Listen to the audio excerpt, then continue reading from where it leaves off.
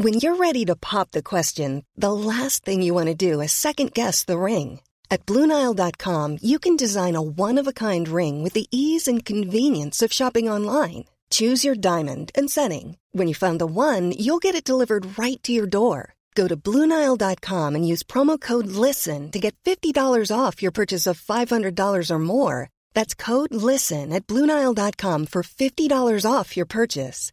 BlueNile.com, code LISTEN. Hey, I'm Ryan Reynolds. Recently, I asked Mint Mobile's legal team if big wireless companies are allowed to raise prices due to inflation. They said yes. And then when I asked if raising prices technically violates those onerous two-year contracts, they said, "What the f*** are you talking about, you insane Hollywood ass?"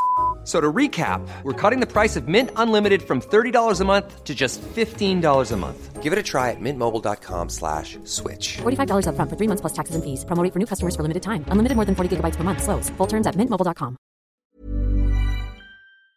This is the Cork Today replay on C103. Hoping we're finding everybody in good form and getting on with this lockdown and staying at home, and that everybody is smiling, because that's what we've got to try and do. It's not a lot more we can do at times. John Paul and Sadie are taking your calls at 1850 333 103. Anything you want to share with us, your thoughts, welcomed throughout the morning. You can text or WhatsApp to 0862 103 103. And looking through the papers this morning, the Taoiseach Leo Varadkar, this is according to a front page story in the Irish Independent, is walking a tightrope between major health concerns and mounting financial pressures that really have divided the nation over the ongoing lockdown. And this is the same in every country. It's almost health versus the economy, life versus the economy. And we're seeing it in all countries. They're having the same disputes and arguments. And what do you put? Do you put the health and life of the nation ahead of the economy? Somewhere you've got to try and get a balance between the two. Leo Varadkar, it seems his own cabinet is deeply split on how to address the health and the economic implications of this COVID-19 pandemic. It is a microcosm, says the Indo, of wider society, as many family and businesses are just clamouring to try to return to some sense of normality. And I think that's what we all want.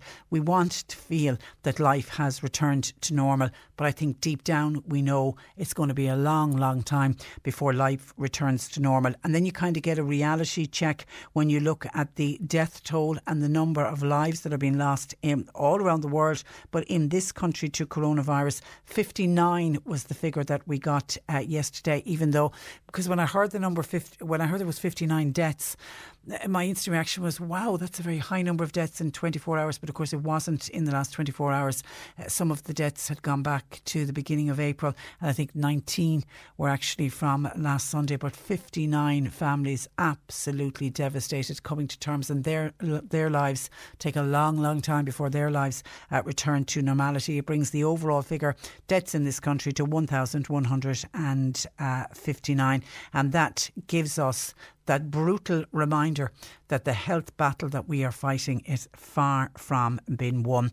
And then there was another added complication yesterday that I think is quite worrying, and one that we may hear more about. This is to do with healthcare workers who have tried and exhausted all efforts to try to secure childcare. They've now been told that they can take paid leave. Now, this could see hundreds of workers, many of them nurses, opt to stay at home, leaving the hospitals and leaving the nursing homes without key staff. And many of the nurses have been very vocal in saying, the creches are closed, particularly the younger nurses who have younger children. Creches are closed, they can't drop their children to the creche. Then there's another cohort of childminders who would have been the nanas and the granddads.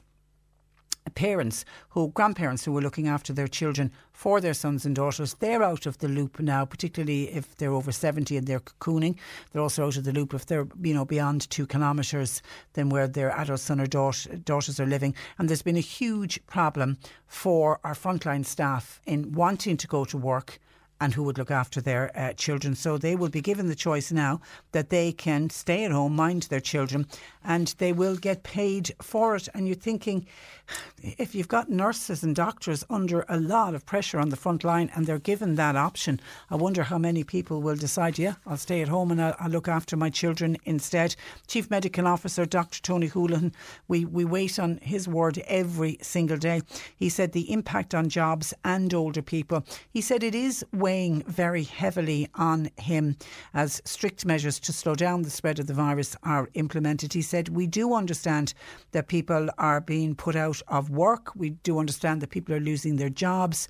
And he said all of those are part of the consideration with the recommendations that they make, because of course they must make the recommendations to government, you know, from the National Public Health Emergency Team. They need to weigh everything up and then they make their recommendations. It's interesting to hear him say that it's not just the health. They're not just looking at the health implications. They are very conscious of what's going on in people's lives, with people losing their jobs, very conscious of what's going on with older people and cocooning.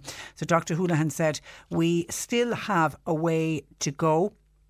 He did accept that the incidence of the virus has been reduced. We are and have flattened the curve, but still a long way to go. He said we still have high numbers being diagnosed from the nursing home sector and from the population generally. And it really is the nursing home sector and residential care, I think, is where the big focus is going to be for the next while as we continue to monitor what's going on in the general population. And then the Irish Times are really taking on their front page story a much more in-depth look at the gradual exit from lockdown, and they talk about the different phases that are going to be between now and it looks like right up to September.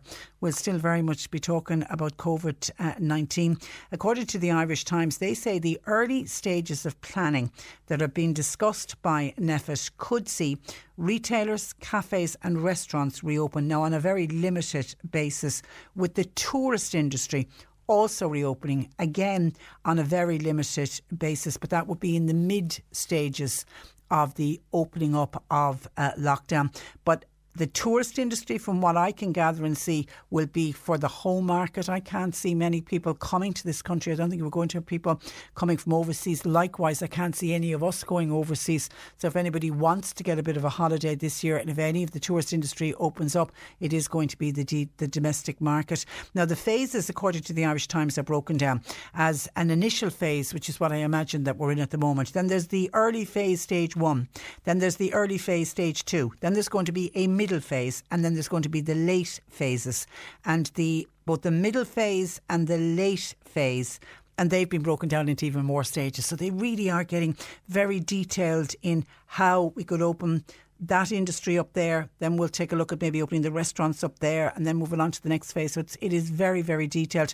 Initial draft of the plans are spacing the phases out in periods between early May, so it'll be from next week when the 5th of May comes and we're into the next stage, but they go right through until September. Now, we don't have any dates. I'm assuming each of these phases are probably going to be done in 2-week blocks, and then they'll open up certain sectors and the 2-week blocks, which would say be the first phase, early phase 1. Wait and see how we get on with that, take a look at the numbers and then move to the next phase. And my thinking would be it's probably going to be in 2-week blocks. Any easing of restrictions, of course, will be entirely dependent on efforts to tackle the virus, the progress through the various stages, and then they'll only be able to decide if they can move on to the next phase. The Taoiseach Leo Varadkar and our Health Minister Simon Harris, speaking with the Cabinet yesterday, said they've no indications that disease levels are low enough to enable any easing of restrictions between the current phase we're in now and the ending of the lockdown on the 5th of May. And officials, of course, are also conceding that delays in ramping up the testing capacity for COVID-19 is also a key factor. We had been told, really, if you think back to when we went into this lockdown, which ends next Tuesday, we were told that by the time the 5th of May came, we would be in a position in this country where they would be doing 100,000 tests a week. And now we're being told 100,000 tests a week are certainly not going to be achievable until mid-May mid to late May, and that's holding up, and that frustrates me, because I think if the rest of us are doing our bit, and what's really holding back the opening up of this country is to do with the testing and having to have real-time testing. We need testing to be done, so if you present with symptoms, contact tracing immediately, you get tested, your contacts get traced, get traced and tested, and we do it all in a 24-hour period. But in order to do that, we need to be providing 100,000 tests a week, and we're unfortunately not at that stage yet. Now, under the latest draft, what are they looking at? The first phase, this is what would be announced on Friday and would kick in from next week, the over 70s. And in fairness, I think the over 70s have been doing fantastic with the cocooning. It looks like they will be allowed out for a walk, but it's going to be on a no-touch basis. So it means they can go out, but the social distancing is going to be very, very important to the older people. Outdoor workers, these are the builders, these are the gardeners that we spoke with yesterday. They should be allowed back to work from next week. They're also talking of allowing a maximum of 4 people, not from the same household, to gather outside while obeying social distancing. So that basically would mean that you would be able to meet up, probably with some of your family members if you wanted to, if you wanted to, or you could meet up with friends, maybe go for a walk, or, you know, if a cafe was open, go for a cup of coffee, but you will still have to do the social distancing. But they're talking about groups of 4 and no more. They're looking at the Leaving Cert, classes for Leaving Cert. They could go back, not full-time back, but maybe go back for a couple of hours a day, maybe a day a week. Again, there'll have to be social distancing. They're also talking about increasing the distance people can travel outside of their home for exercise. We're at 2 kilometres at the moment. They're saying that may go to 5. It could even go to 10 kilometres. They're also, of course, talking about retailers reopening next week. Some of them, the DIY stores and the garden centres. And they're also going to talk about allowing the other retailers, which had initially been deemed essential in the early round of restrictions. They're the repair shops and the ophthalmologists. They're also talking about allowing them to reopen. At the moment, they can only open for emergencies, click and collect emergencies, or for deliveries. So that's what we can expect for next week. And then we're going to have to wait for they'll watch what happens over that 2 weeks, and then they'll scale it up through the next phase after that. The next phase, then they say after that one, would be in another 2 weeks' time, small retailers being allowed to open again. Limited number of staff. They will allow a limited number of customers onto the premises. In the second phase, again, we're talking maybe 2-3 weeks away. They may lift some of the restrictions so we can travel from our home. That might get increased to 20 kilometres. They also say the next phase might see the reopening of Marts. That could recommence. And then you move to the phase after that. That's when cafes and restaurants, we'd be well into June, I imagine, at that stage. They say cafe and restaurants, they may look at opening them, again with social distancing and very strict cleaning rules being applied. But my worry there about allowing cafes and restaurants and saying social distancing, so that would mean cafes and restaurants, they could reopen, but they'd have to remove a lot of their tables to make sure that everybody's 2 metres apart. But I wonder, and we would have to talk to restaurant and cafe owners, would it be financially viable? I mean, you think of a small restaurant that has 50 tables. Say with social distancing they had to reduce the 50 tables to 25 tables. So that would be halving the number of customers they could have in. You wonder, would they be able to make enough money to pay for all the overheads and all the bills if with half the amount of customers in? I mean, that's all something obviously that would have to be looked at. And then the middle phase, which would bring us up into the summertime, that's kind of taking a look then at the tourism industry. They're talking at maybe hotels, hostels, caravan parks reopening. Again, all in a limited occupancy basis. Travel restrictions then, which would be further into August, would be lifted, which would allow for any holidays or short breaks, which would be taken by family units only, but it would be at the latter end of the summer, so it would be, I suppose, well into August. And as we know, mass gatherings of over 5,000 people have already been effectively cancelled until September, so that would mean that we know all of the festivals and concerts, etc., have all been cancelled. Later phases then would be things like pubs and offices, and again they're saying social distancing would have to be implemented. And cocooning. We can expect cocooning to last for the foreseeable future, and the what seems to be, all the experts are saying, cocooning will remain in place until we have a vaccine or until treatments for COVID-19 are being found. And I know over 70s and the people who are cocooning and doing so well are not going to be too happy to hear that. But I think if they can in some way lift the restriction on the cocooning, I think allow people get out and about for more. I know people are getting fresh air in their gardens, but just to go out and have a walk and a little bit of exercise. And maybe even see, the social distancing will be important. We won't be saying to older people you can go out and go visit your friends or whatever, but if you were to meet a friend from a distance, you could have a chat. I think it's just to give them some sense of hope that their life can return to normal, and it will return to normal one day, and it's all been done to protect and look after our older people and those who are most vulnerable in our communities. Some people now speculating when with various shops open.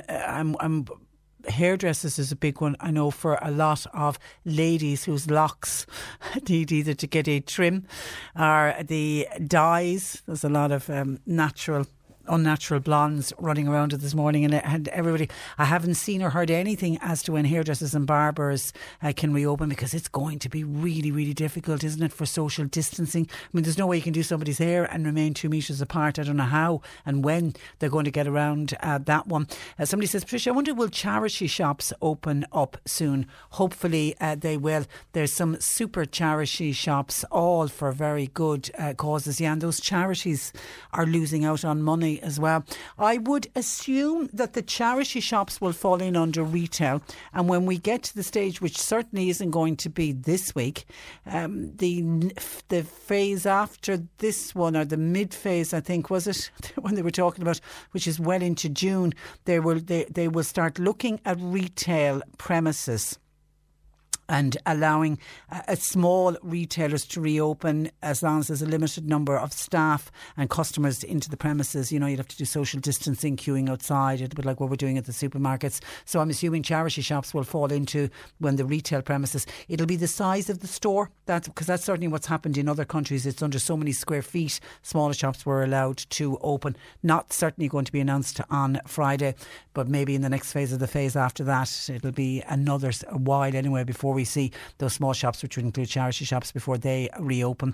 And Texter says, what about parents who live apart with young children? Any update on this, please? As I'm unable to see my grandson, my son's child, as we live 20 miles apart. There are so many people in that bracket who are just desperate to see grandchildren, and people who are so used to seeing grandchildren and grandchildren calling many times a week in some cases. And I've heard of grandparents who literally haven't seen their grandchildren since March, and they're finding it heartbreaking. Again, we're going to wait for a lifting of the restriction on when we can travel outside of our homes. At the moment, it's 2 kilometres, and that's just for exercise.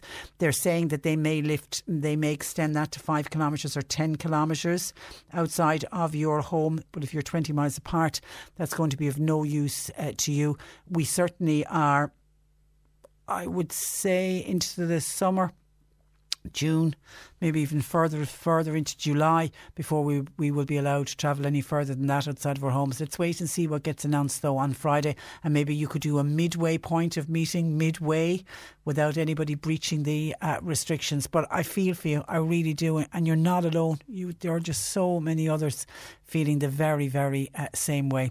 Now, can I thank a couple of people? Someone was on to say a massive thank you, please, to the Doneraile COVID-19 volunteers. Listen to this. They've undertaken many trips to hospitals both in Cork and Limerick, and they're delivering clothes to patients that can't get home, and they're doing it 7 days a week. Isn't that fantastic? And that's something that you don't think of when you go into hospital and you need to have clothes washed, or your nightwear, fresh pyjamas, whatever it is that you use in the hospital. We normally have family members in and out, and you won't leave the hospital, particularly if somebody's in for long term, you won't leave the hospital without a bag of washing. And then when you go back in to see the person the next day, you've got the fresh laundry for them. But you forget, of course, they've no visitors. There's nobody calling to the people in the hospitals. That's a fantastic service. Well done. That's the Doneraile COVID-19 COVID-19 volunteers. And I'm sure there's probably other community groups doing that as well. And by the way, the thing is, you've mentioned Doneraile. I came across this, somebody mentioned this to me over the weekend, and I took a look at it yesterday. The Doneraile Drama Society have put up one of their plays on, well, there's one that I found on YouTube. I don't know if they're going to put up more or not, but it's their production of Nobody's Talking to Me. And it's up on, somebody filmed it whenever it was staged, and it's up on YouTube for anyone to see, which I thought, what a very clever idea, because amateur drama, we would be at this time of the year, would we still be in the festival, the drama festival, or would we be coming to the All-Ireland finals around now? But there's so many people missing amateur dramatics. It's a huge hobby for so many people, and it's always lovely to watch amateur dramatics. I think some of the best acting that we have in this country is in our amateur dramatic field. It really is great. So I took a look at it last night. Nobody's Talking to Me. If you just go on YouTube and put in Doneraile Drama Society, it'll pop up. I don't know, as I say, if any of the other drama groups in the area are doing something similar. But, you know, people are complaining that there's nothing on the TV, and, you know, it's only all repeats, and I'm fed up, or I want to watch something different. There's something lovely. As I say, Nobody's Talking to Me by the Doneraile Drama Society up on YouTube. And here's a lovely email into Patricia at c103.ie saying, "Hi Patricia, on this Saturday, 2nd of May at 2 p.m, Mullins Pharmacy in Kanturk, now that was formerly Barty O'Sullivan's, will turn the key in its door for the final time. The shop has been part of our lives for generations. How many mouths watered at the sight of the barley glucose sticks in the glass jar on the shelf right inside the door, which Mrs. Barty was given to handing out one occasionally. Unfortunately, us cocooning citizens won't be there personally to say our goodbyes. So Patricia, you might thank them for all their help and all their service down through the years." Now, this is from Mary Crowley. Thank you, Mary, for this. I unfortunately don't have the song that you were requesting, Kanturk, my home town. And actually, it was our own Tim Lynch's version that you were looking for. I unfortunately don't have it, but I'm glad to mention it, and it's an end of an era, I think, for a lot of people. And Mary is right, there will be many people cocooning, you know, who are not allowed out, who are customers probably of Mullins Pharmacy in Kanturk, but would have grown up and would have been in and out when it was Barty O'Sullivan's. So just to acknowledge the fact that they are closing for the final time. I don't know what the reasons or whatever, is the retirement or what's going on, but it's Mullins Pharmacy in Kanturk is what it's known at the moment I hope it's for all the right reasons that they've decided to close. Maybe it's a retirement, but we just want to publicly acknowledge them on behalf of all of their many customers down through the years. It's this Saturday at 2. They are closing. 1850 333 103. Sadie and John Paul are taking your calls. Text or WhatsApp 0862 103 103. Cork Today on C103. With Mallow College, now enrolling for courses in September. Plan your future education. See the full range of courses at mallowcollege.ie. Ag foiile amach cuid den anithe is Farlane. Seo é trúr C103 ar Kirkig.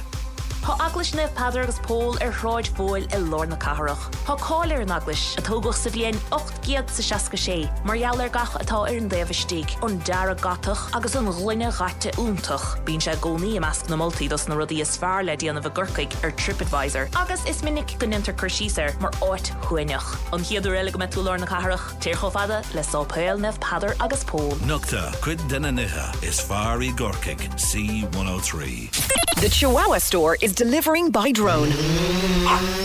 Order online and leave out a full basin for next day delivery.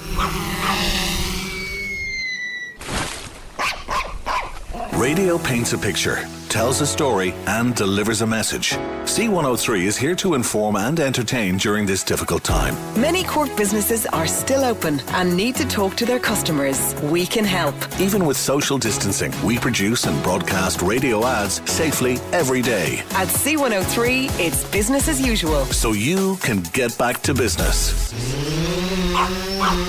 Whether it's Chihuahua drone delivery or simple, cost-effective advertising solutions. Email us today, sales@c103.ie or see our website. No chihuahuas were hurt in the making of this, produced purely with sound effects and the power of radio. With C103. This is the Cork Today replay on C103.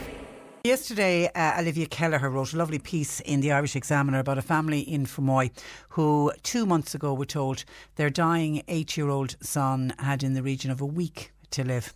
The Murray family are now cocooning with him as they vow to cherish their remaining time together. And Jamie's mum, Helena, joins me on the programme. Good morning to you, Helena. Morning, Patricia. You're very welcome to the programme. Thank you. Firstly, how is Jamie doing today? He had a rough night again last night, and he's just after coming out of a seizure there now, so I'm just keeping an eye on him. So a rough night for Jamie. Describe what you mean by a rough night. What does that entail? It means he had 4 seizures. He constant suctioning. I had to nebulise him. He didn't require oxygen last night, but he's on a BiPAP machine as well, and I had to keep an eye in case he was vomiting as well. I don't know, can you hear him there? I can hear him. Yeah. He's like cooling, yeah. And does yeah. that mean did you get any sleep last night? Got about 2 hours on and off. And he was good, but he's beside me, so I'm not really asleep. I know. Even when you get those 2 hours, it's a fitful sleep. It isn't proper sleep. Okay, no. Just remind listeners, Helena, of the condition that Jamie was born with and the type of disabilities he's lived with all his little life. Yeah, so he has holioprosencephaly, which means he has a cyst on the brain, which required a VP shunt to drain the fluid from his ventricles. He was born blind and deaf. He's in a wheelchair. He's peg-fed. He has had multiple pneumonias. He's had collapsed lungs. He's had about, on average, 14 operations to the brain. And he has seizures and requires suctioning. He swallows very bad. And because of the cyst, his brain stem, and that's why he's deteriorating. And that's why we were told 8 weeks ago that he didn't have long to live. His brain stem is getting weaker and weaker, which he will eventually just stop breathing. But when he was born, Helena, he wasn't expected to live very long. He wasn't even expected to be born alive. We went down. I had to have a section, and we went down to the room. We got blessed by the priest going down. We didn't bring nothing with us for him. I had to have a section because his head was the size of a 15-pound baby. When he was born with all the fluid in the brain. So we were in the neonatal for 2 weeks, waiting for him to die then. And then we were sent to Tempestry to get a VP shunt in just for comfort measures. It was never going to fix him. And ever since, it's a waiting game. He's living on borrowed time since he was born. And what are good days like for Jamie, and what have they been like? Good days, he's full of smiles. He's not crying. He's not in pain. He obviously can't speak to us, but when we're holding his hand, he grips it. He coos, so he'd be cooing happy kind of coos. We haven't seen many of them lately, but when we do see him, then it's just like a breath of fresh air for us to see him happy again. When his time is there, we're not going to resuscitate him. But at the moment, he's just out of a seizure now, and he's just staring. He's just looking up. I have lights on for him, and I don't know. He can see shadows, so I think he's happy looking at the lights at the moment. He's peaceful. Yeah. And the do not resuscitate order, Alina, was that a very hard decision? Very hard. Like, it was, obviously we've been talking about it since he was born. But we've got, like, the do not resuscitate forms have loads of things on it. So I have a letter now from my consultant if we ever go into hospital. And it clearly states that we want to have active treatment for him for acute illnesses such as respiratory tract infections and seizures, but we do not wish to have him an ICU admission or CPR, incubation or ventilation. It just means that if he dies, we're not, comfortably. But if he has a chest infection and stuff, we would treat him for it, just to make him comfortable. It's the hardest decision, I think, for any parent to have to sign a DNR. But it's the kindest. It's you're doing it. You don't want your child suffering. Nobody wants their child suffering. No, definitely not. Like, it's hard to see. Like, it's always been hard to figure out what to do with him, and like, we've never given up on him. It's not as if we're giving up on him. We just feel that when his time is there, it's very hard to accept that he will go. But as long as he's comfortable, we've done everything we can for him. There's nothing we can't say. We can't turn around and feel guilty for not doing everything for him. You've been yourself and your husband Mark. You've been incredible, and of course there's let's not forget there's the other two boys, the two big brothers. Yeah, Jack and Lucas. And they're great. They've been incredible as well. They've been amazing. They're very good with him.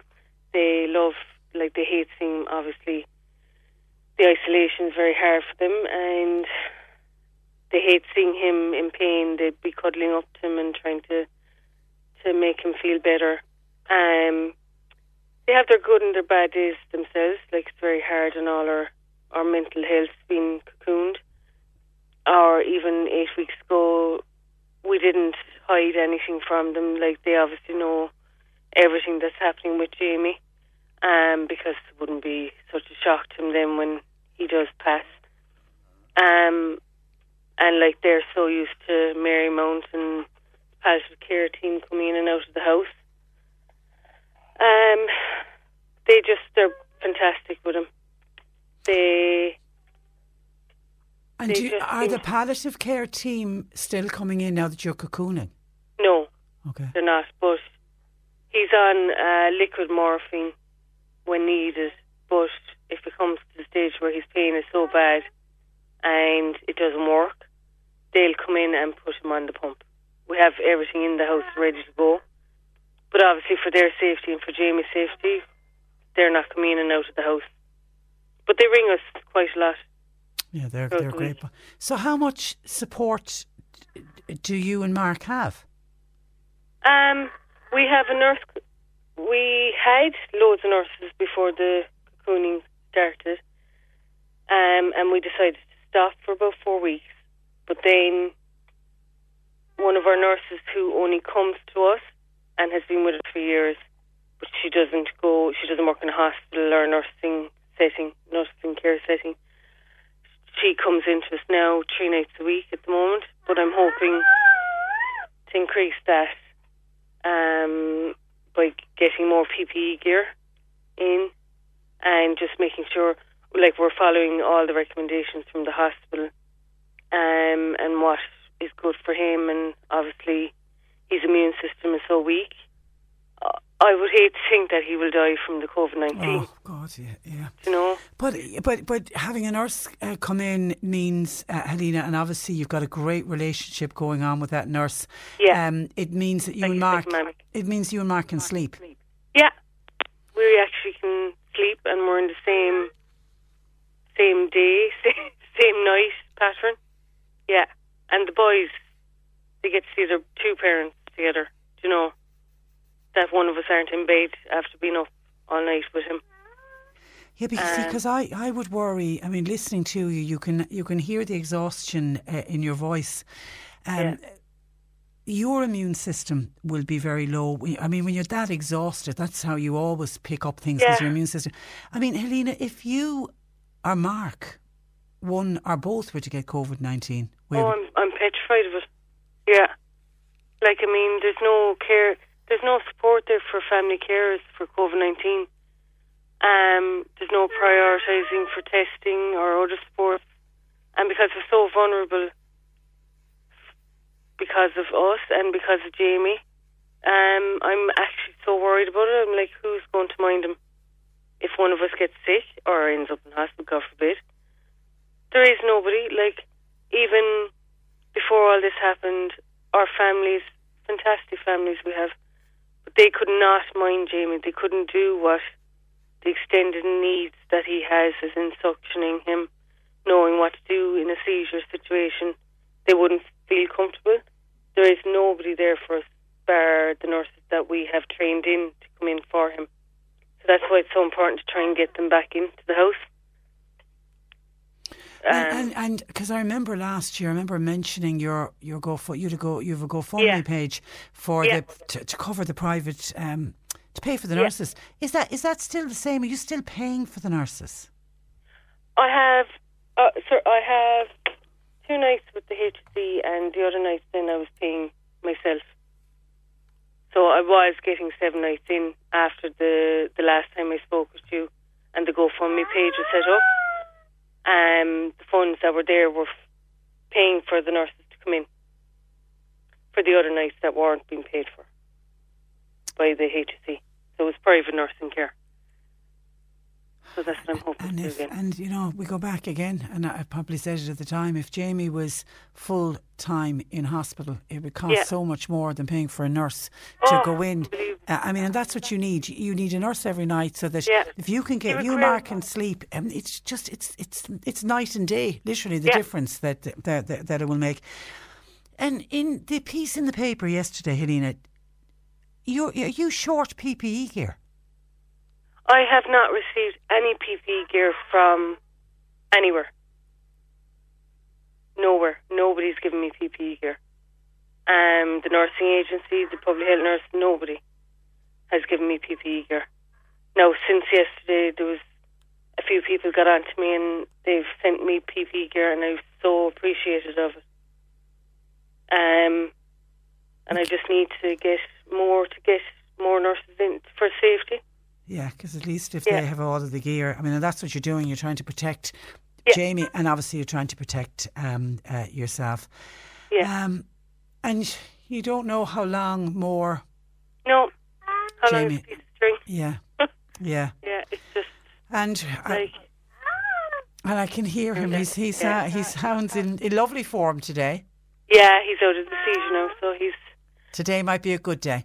Hopefully, yeah.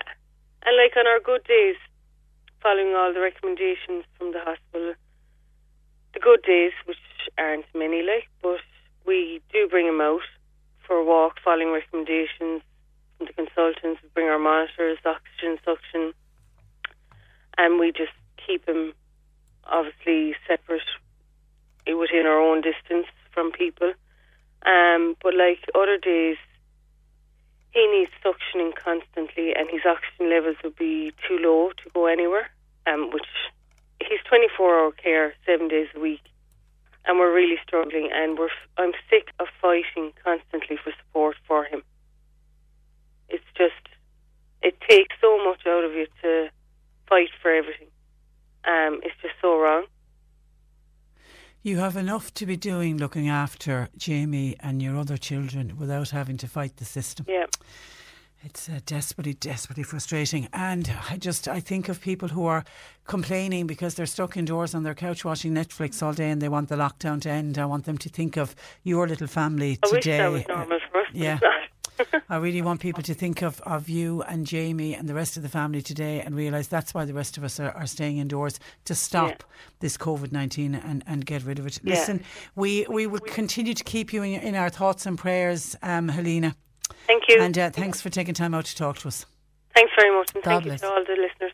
Okay, take care. That is Helena Murray, who joins us from Moy. It's just heartbreaking, cocooning at home with her little boy who doesn't have long left, and just hoping that they can keep COVID-19 away from their door. 1850 333 103.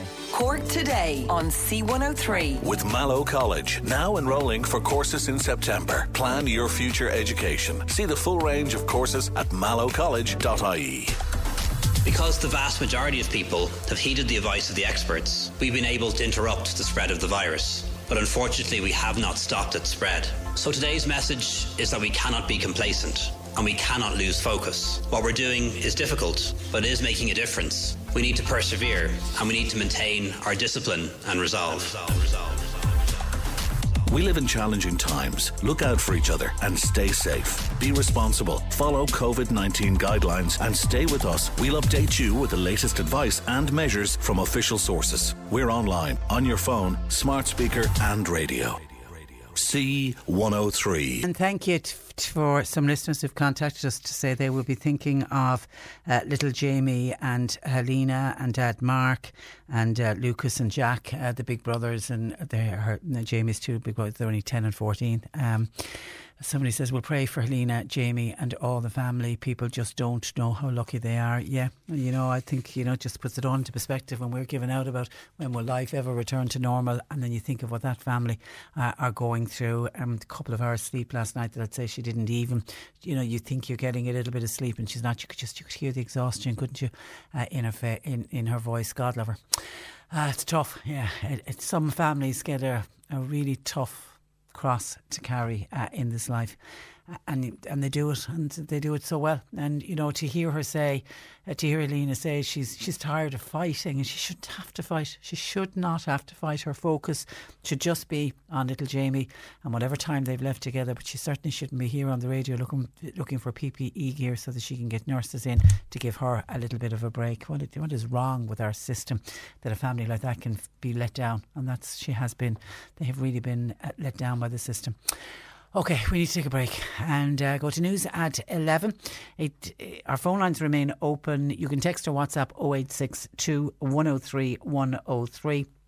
We are going to, in the next hour, we're going to focus on the Sun newspaper today. They put out a really good edition of the paper where they are highlighting all of our unsung heroes, all of the people that are keeping this country afloat so that life can continue somewhat during the COVID-19 pandemic.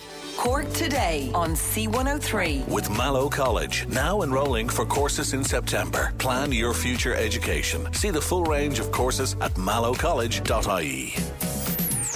Make C103 part of your drive home with up-to-date traffic information and local news, your input in selecting our feel-good song of the day, plus our feel-good story, and as many of Cork's greatest hits that we can fit into 3 hours. Join me, Martina O'Donoghue, every weekday from 4 to 7 on C103. You're listening to Cork Today on replay. Phone and text lines are currently closed. The Irish Sun newspaper is today honouring our frontline heroes by dedicating their entire edition to showcase their tireless efforts to save lives and to keep us all safe. Kieran McDade is the editor of the Irish Sun, and Kieran joins me. Good morning to you, Kieran. Good morning, Patricia. Thanks for having me on. Well, you're very welcome. Well done, by the way, on this one. It's a lovely, lovely idea. And frontline heroes, they're not just our nurses and doctors. Exactly, and that's the thing. I guess we're trying to sort of shine a light on that, is sort of championing the ordinary people doing extraordinary things. So I guess obviously every day in our hospitals, nurses, doctors, of course, they're doing, they really are at the front line. They're sort of facing God knows what, and we're very grateful for all their service. But I guess we're also just trying to, share that spotlight out and go, well, who else is kind of going above and beyond? So we've got the Gardaí who are starting to do more. We've got the Defence Forces who are taking on more duties. And then we've got all the people doing, what would have been ordinary jobs before this crisis that now are all of a sudden, front line and absolutely crucial. So, we've spoken to postman John Morris, who's, as well as, delivering the post, now he's checking in, it's become a crucial part of his day to check in on people, maybe the older people who are cocooning, making sure they're okay. So, that's he's taken on more. We've got delivery driver Derek Vaughan. He's, just keeping the supply chain open, making sure there's milk and bread in the shops. That becomes so crucial now as well. Shop worker Adrian Mooney. She says she goes to work. She works in a supermarket. She goes into work every day, like feeling positive, but just not knowing anymore what the day is going to bring. So it's all these people, and then we've brilliant bus driver, a guy called Paul Milan. And he admits, he's a bit worried who's getting on the bus today, but he's proud to, play his part, and he's giving people. Now people are relying on the bus service to take them to hospitals and stuff. So it's all the people just going that extra mile, I guess, to try to keep us all safe. Yeah. And what I love, reading some of the articles today, it's very much giving the readers a feel of how these wonderful people are coping in these challenging times, because it's very challenging for them. Absolutely, and that's the thing. We're all starting now. This pandemic, God, what a nightmare it's been, and it's made everybody change the way they live, and it's give us all restrictions, and so it's so frustrating at times. And I know a lot of people are getting frustrated now, waiting for the May 5th and see if there'll be any loosening of the restrictions, but. I guess this is a reminder too that these people are out there every day to give us the option that we can at least stay at home. So it's the people, it's our neighbours who are doing what would have been seen as just ordinary jobs that are at least giving us the chance that we can stay at home, stay safe, and then we've spoken to them and we've just tried to speak to as many people as we can just to get exactly that the challenges they face, because. A person who works in a shop, or like a postman, or a postwoman, or a bus driver, they've got to show up for work. So they don't have that option. It's just the sort of added pressures on them in their daily work. Yeah. That's why it saddened me this week when it was one of the first interviews we did on Monday morning, speaking with a local SuperValu owner, trying to get the message out to people, just a small minority, but still they're there, that you need to be kind to these workers and don't be abusing them just because your temper is a little bit frayed. Don't take it out on retail staff. Absolutely. And listen, people, you can understand people being frustrated at the minute, and that's, it's tough. It's tough on everybody in different ways, in childcare and schools, parents under pressure, older people not, they're all the restrictions they're facing. But you're absolutely right. We just got to, I guess, what we're kind of trying to do is just to shed the light on, everybody's got their challenges, and these are real people. These are our neighbours. They're working hard for us in a way. So just to try to remember to be kind, and to be honest, I hope maybe one of the legacies of this whole pandemic nightmare might be that, we actually realise that, shop workers, rubbish collectors, bus drivers, they're all absolutely crucial, and hopefully maybe, that'll be reflected in their pay and how they're valued going forward. Yeah, absolutely. And I'm assuming why we're constantly calling them heroes and frontline heroes, and I even said it in my introduction piece. Do many of these workers, particularly the ones in the hospitals, do they not see themselves as heroes? No. That's something, in fairness, that comes through, right across when you're speaking to these people. They don't see, they're doing their job, and that's, very much, that's the kind of constant refrain. We're just doing our job. I guess it's just, they're still working the way they always have, but the circumstances around them have changed. So now, we're relying on them more and more. So in fairness to them, they're certainly not calling themselves heroes, but I think we can, yeah, because, some of the stuff, I can't imagine going in to face, an A&E ward nowadays, or a COVID ward. Imagine going in the morning to face, you wouldn't know what you're about to face. So yeah, and all of them, like all the different professions that you mentioned, that anyone dealing with the public, every day they go to work and they don't know if they're going to bring COVID-19 back home with them to their loved ones. Absolutely, and that's the thing. Again, you're absolutely right. We can, in our daily lives, we can try to do our best to limit our interactions with people, or keep social distancing. We can do as much as we can ourselves, but a lot of the people have mentioned in a lot of their jobs, it's not really employers take as much efforts as they can to facilitate all these rules and regulations. But they're at a certain point, you're pretty close to random people, and you really don't know who's coming in the door or who's getting on your bus or whose door you're about to knock on. So absolutely, there's an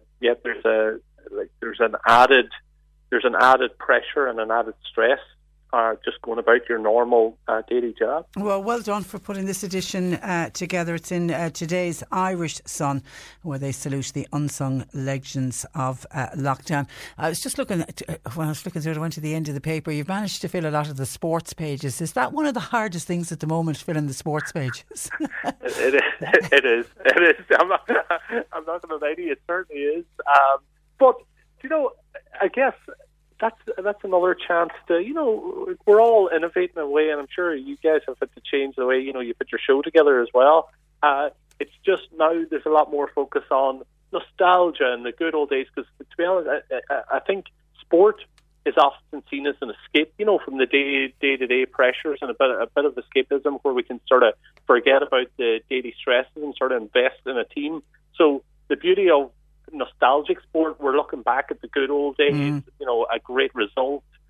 Sometime our team, either the national team or the particular team you follow, and we've tried to do a lot of the greatest teams of various eras and stuff. So they're always talking points and trying to give people still something of interest to, spark a bit of conversation, have a bit of crack.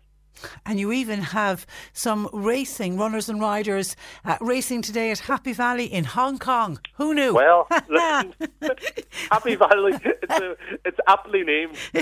You haven't got a tip for us, no? Unfortunately, no. Listen, Kieran, it was a great pleasure to talk to you. Thank you for that, and good luck with the paper today. It's a lovely, lovely idea, and I know it'll be much appreciated, particularly by those workers. So thank you for that. Thanks, Patricia. Thanks a million. Bye-bye.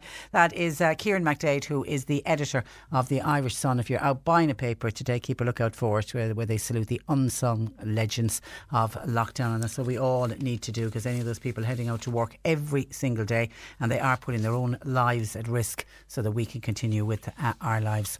OK, can I get to some of your calls that are coming into us? And I don't know, are we near to a full moon or something? Because there just seems to be a lot of angry people out there, and I know John Paul has great faith in the full moons and the new moons, and he's always able to tell me, and he actually has a special calendar out where he tracks the full moon and the new moon, because he says the way the calls change in the days coming up to a full moon or a new moon. And I know we giggle and we make jokes about it, but honest to God, sometimes it really, the moon can have such an effect on people, and I'm assuming lockdown is having an effect on people as well. But we just all need to take a bit of a breath and just relax a little bit. But some people are complaining. Michael O'Sullivan, the lovely Michael O'Sullivan from Castletownbere, regular texter to the programme, has been on to say, Patricia, hi. I've just had a few phone calls from people who tried to ram it down my throat that you said, that's me, at the top of the programme this morning, that all those places that you were speculating about will all reopen next week on the 5th, 6th of May. What is wrong with people? Can they listen to what you're actually saying? Nobody knows what or who will be allowed back to work, or who will be allowed out, or what will be open, or what will remain closed. It's only speculation. Remember, there is such a thing as cabinet confidentiality. Don't believe everything you read in the paper. Their whole purpose is to print what the people want to read in order to sell the papers. And that's Michael in Castletownbere. And I thought at the top of the programme, when I was saying to people, I thought I made it very clear that this is the speculation. This is what we are likely to hear. But certainly I think all of the indications are pointing, from everything that's come out from Leo Varadkar and from Simon Harris and anyone in government circles, and anyone from NEFIT, Tony Houlihan, any of those, Paul Reid, there will be some loosening of restrictions on the 5th of May, but it will be a very small number of restrictions will be lifted. But for what we can gather, the plan is this roadmap of where they're planning to go 2 weeks after that, when we get into the middle of May, 2 weeks after that, when we get into the start of June, the middle of June, the end of June, the middle of July. And I think what they're planning, and hopefully, but again, it's all speculation, it's they're going to give us an idea of what that roadmap looks like. And that's what I was talking about this morning. This is what the roadmap is likely to be. But again, it is absolutely speculation. And I was giving it out in the hope that it would give some hope to people that our lives will one day return to normal, but it is going to take quite some time. Somebody else wants to know, says, hi Trish, when will confirmations be back? My grandson was supposed to get his last Monday. The last we were on, and this was last week, and we tried to keep in regular contact with them, is the diocese who decide, Cork and Ross and Cloyne, and they decide whether communions and confirmations are going to go ahead. I know some individual parishes have come out themselves and said, no, we're not going to have communion, First Holy Communion. They've already cancelled the First Holy Communions. So there's absolutely no date, except that we know all communions and confirmations are on hold. But there's no, I don't even think they will get down to giving dates for First Holy Communions and confirmations until at least the churches reopen. I'm assuming they'll wait for the churches to reopen and then they'll set out calendars and diaries. And obviously for the confirmations, the bishops are going to be under a lot of pressure to get around to all of the confirmations. But as of yet, no, there's been no new dates given for confirmations or for First Holy Communions. And actually staying on churches, somebody else says, Trish, why did the churches close? There really was no need for them to close the churches. At the end of the day, there's only a few people going in and out to pray. I hope they reopen them soon. Stay safe. Now, I remember when the churches were closed, we got on to the priests, because initially they were allowing the Sunday Mass stopped, remember that, but there was weekday Masses, and then the churches were open so people could go in and out to pray. And then when we got on to the various churches and dioceses and parishes to find out why the churches were all locked up, because I myself one Sunday had gone out for a little walk and decided I'd go into the church to light a candle to discover the church was locked. And they said at the time the main reason for the closing of the church was to do with fear of spreading the virus, that if somebody came in who was carrying the virus, mightn't have had any symptoms, in the early stages you can have coronavirus and not have any symptoms, but if somebody came in and got, knelt down, said their prayers, whatever, maybe lit a few candles, and they left droplets somewhere in the church, there was no way that the church could guarantee that the cleaning of it, you'd nearly have to clean after every time somebody came in or out of the church. So they said for that reason, it was to stop the spread of coronavirus, was the reason that the churches were all forced to close. And then on cocooning, because I mentioned cocooning earlier, and the much speculation is that people over the age of 70, that they will hopefully be able to go out for a walk. They're saying on a no-touch basis as long as social distancing is adhered to. But it is hoped that that's going to be announced when Leo Varadkar talks to the nation on Friday. A listener picks me up on the way I phrased that this morning and says, cocooning is not a legal requirement. It can't be. It's a recommendation. So why the terminology that older people may be let out for a walk? I leave my dog out for a walk. And you were right to pick me up on that. And my apologies if I said that. I didn't mean that an older person would be let out for a walk, but I phrased it wrong. My apologies. But it was the easing. I think you know what I was trying to get across. There would be an easing of restrictions. And I know we have a lot of people in that over 70s who are cocooning and who are doing brilliantly and are sticking religiously to the letter of the law. The recommendations are that they stay indoors, and that's exactly what they are doing. And I know we've had a lot of over 70s saying, do you think there's any hope that there'll be any easing of those restrictions so that we will be able to get out for a walk? So my apologies if I did say that an older person will be let out for a walk. Of course, there's nothing about letting somebody out if they want to go out for a walk or not, and you're right to pick me up on it. So my apologies on that one. And then somebody else, just stay on cocooning though. Mary says, my mother is 90. Once a week we go for a drive. Nothing wrong with that. We went up Glenannar. Another time we went to visit a graveyard on our own and home again. It was great, and particularly it was a lovely nice sunny day, so it was great to get out in the sunshine and see all the lovely scenery. Mary, and the gardens, Mary said, I've also noticed a lot of renovations going on in people's houses at the moment, with people being at home and off work at the moment, so there's a lot of home renovation and gardens been done, and absolutely there is.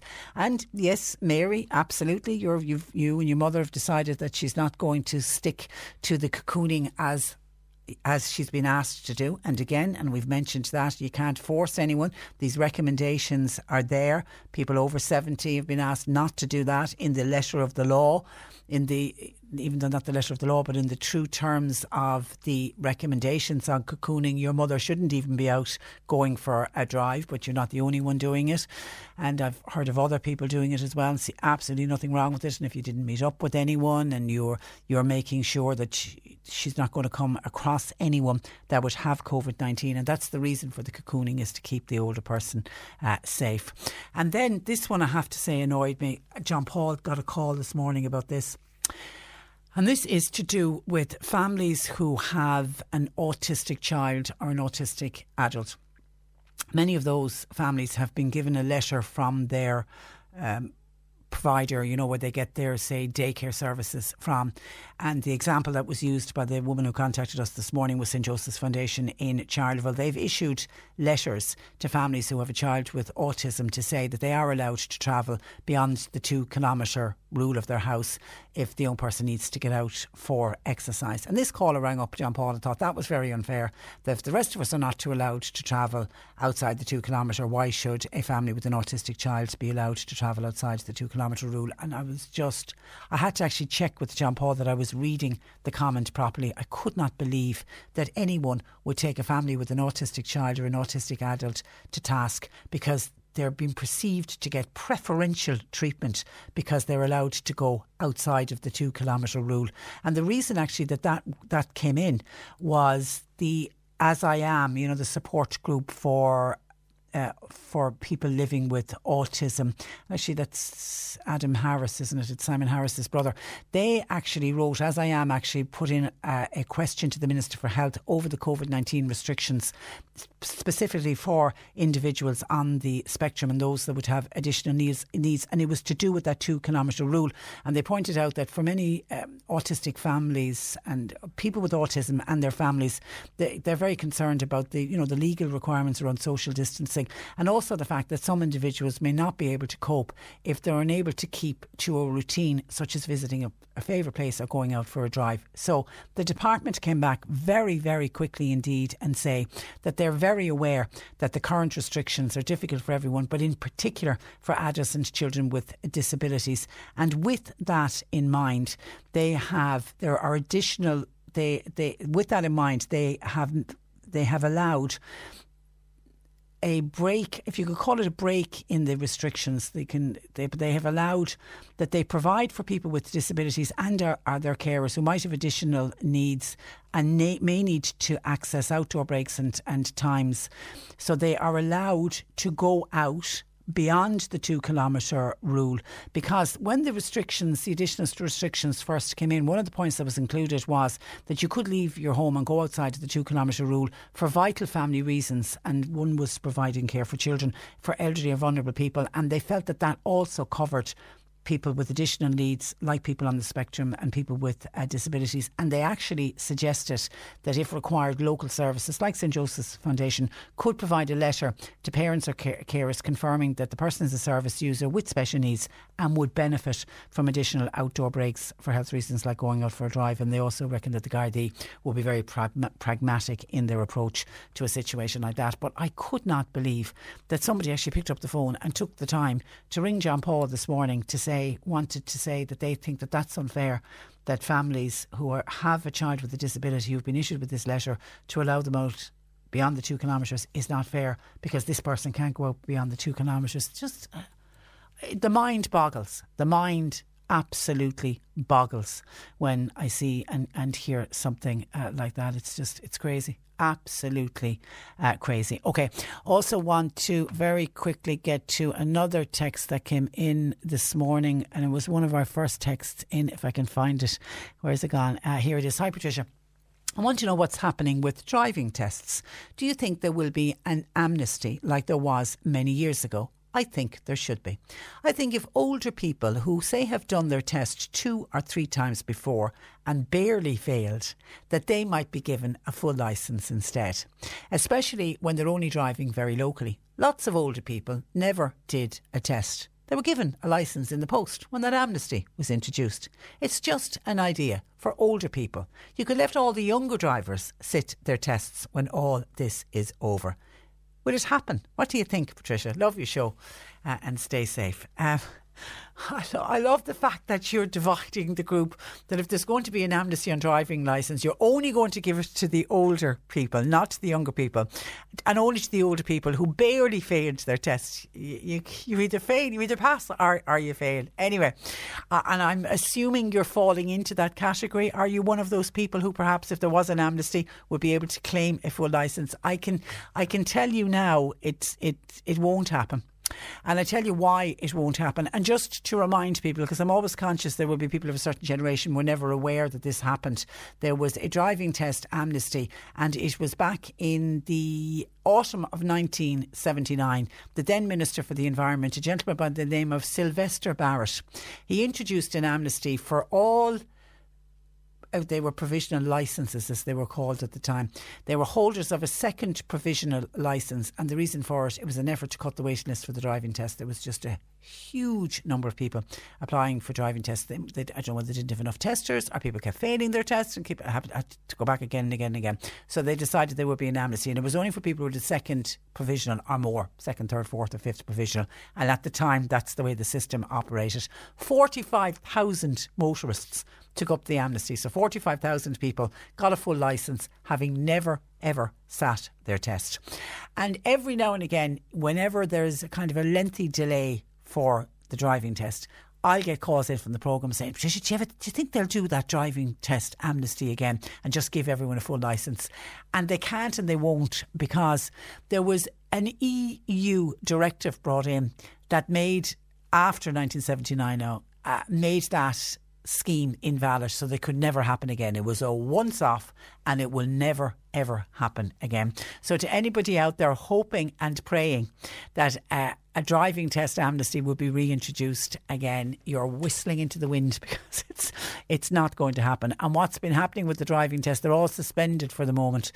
And if your driving licence runs out, and it's the same for anybody on their driver permit, it just gets extended. If you stop by the guards and it's out of date, it's okay. You don't have to worry about it. You're not going to be prosecuted or pick up penalty points or anything like that, because the driving licence and your NCT, they've all been suspended at the moment, and no date or time on when that will be back, particularly the driving test, because very hard, isn't it, to social distance inside in a car, because the tester has to be in the front seat with the driver, and it's impossible to be six feet apart. Now, whether it'll come back and they'll introduce it that the driver obviously is in the driving seat, and could the tester be in the back seat, do you know, on the other side in the back seat, you still wouldn't be 6 feet apart, would you? You might just be. Anyway, but as of now, no dates for new driving licence or NCTs. 1850 333 103. John Paul and Sadie taking your calls, text or WhatsApp 0862 103 103. C103 Jobs. PE Global Healthcare, they're recruiting for a community intervention team manager and a practice nurse. That's a part-time job in the Cork City area. Caulfield SuperValu, that's in the Riverview Shopping Centre in Bandon. They're looking for online drivers. Applicants must have a clean driver's licence. You need to be flexible and be able to work weekends and weekdays. And industrial plumbers are wanted for County Limerick. The job is due to start in early May. Experience in working large-scale commercial projects needed. You'll find all the details and more job opportunities by going online now. Just go to c103.ie/jobs for more. This is C103. Cork Today on C103. With Mallow College, now enrolling for courses in September. Plan your future education. See the full range of courses at mallowcollege.ie. And a listener wants to know, does anybody know, will there be holy water outside of churches to collect for May Eve tomorrow? May Eve is tomorrow. I've no way of knowing. And there's no point us even saying we'll get onto the diocese, because that's going to be an individual church response.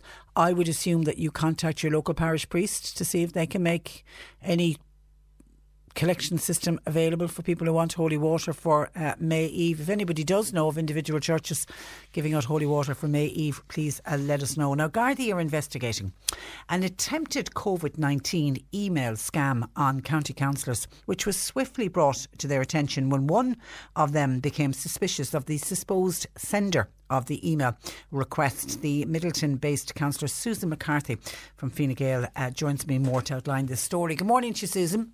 Good morning, Patricia. How are you? I'm very well. Now, firstly, tell me about the email and what was the content of the email and what were they looking for? Money, obviously. Well, they were looking for money, but it was deliberately kind of very, very vague at the start. The email was sent out and just kind of said, "Hi, Susan, I need your help with something. Can you please get back to me? Could you please email me back?" So immediately, alarm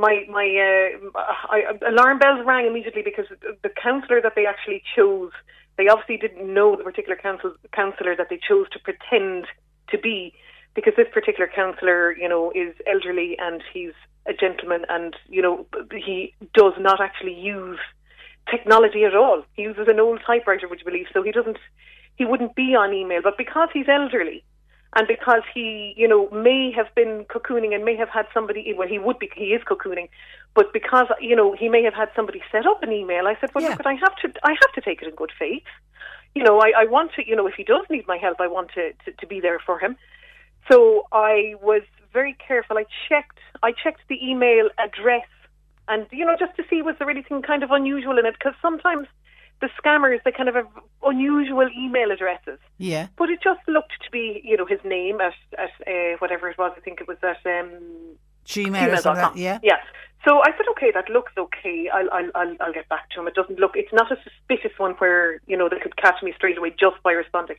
So I responded, and then it was the email I got back. I kind of said, okay, well, look, this is definitely a scam.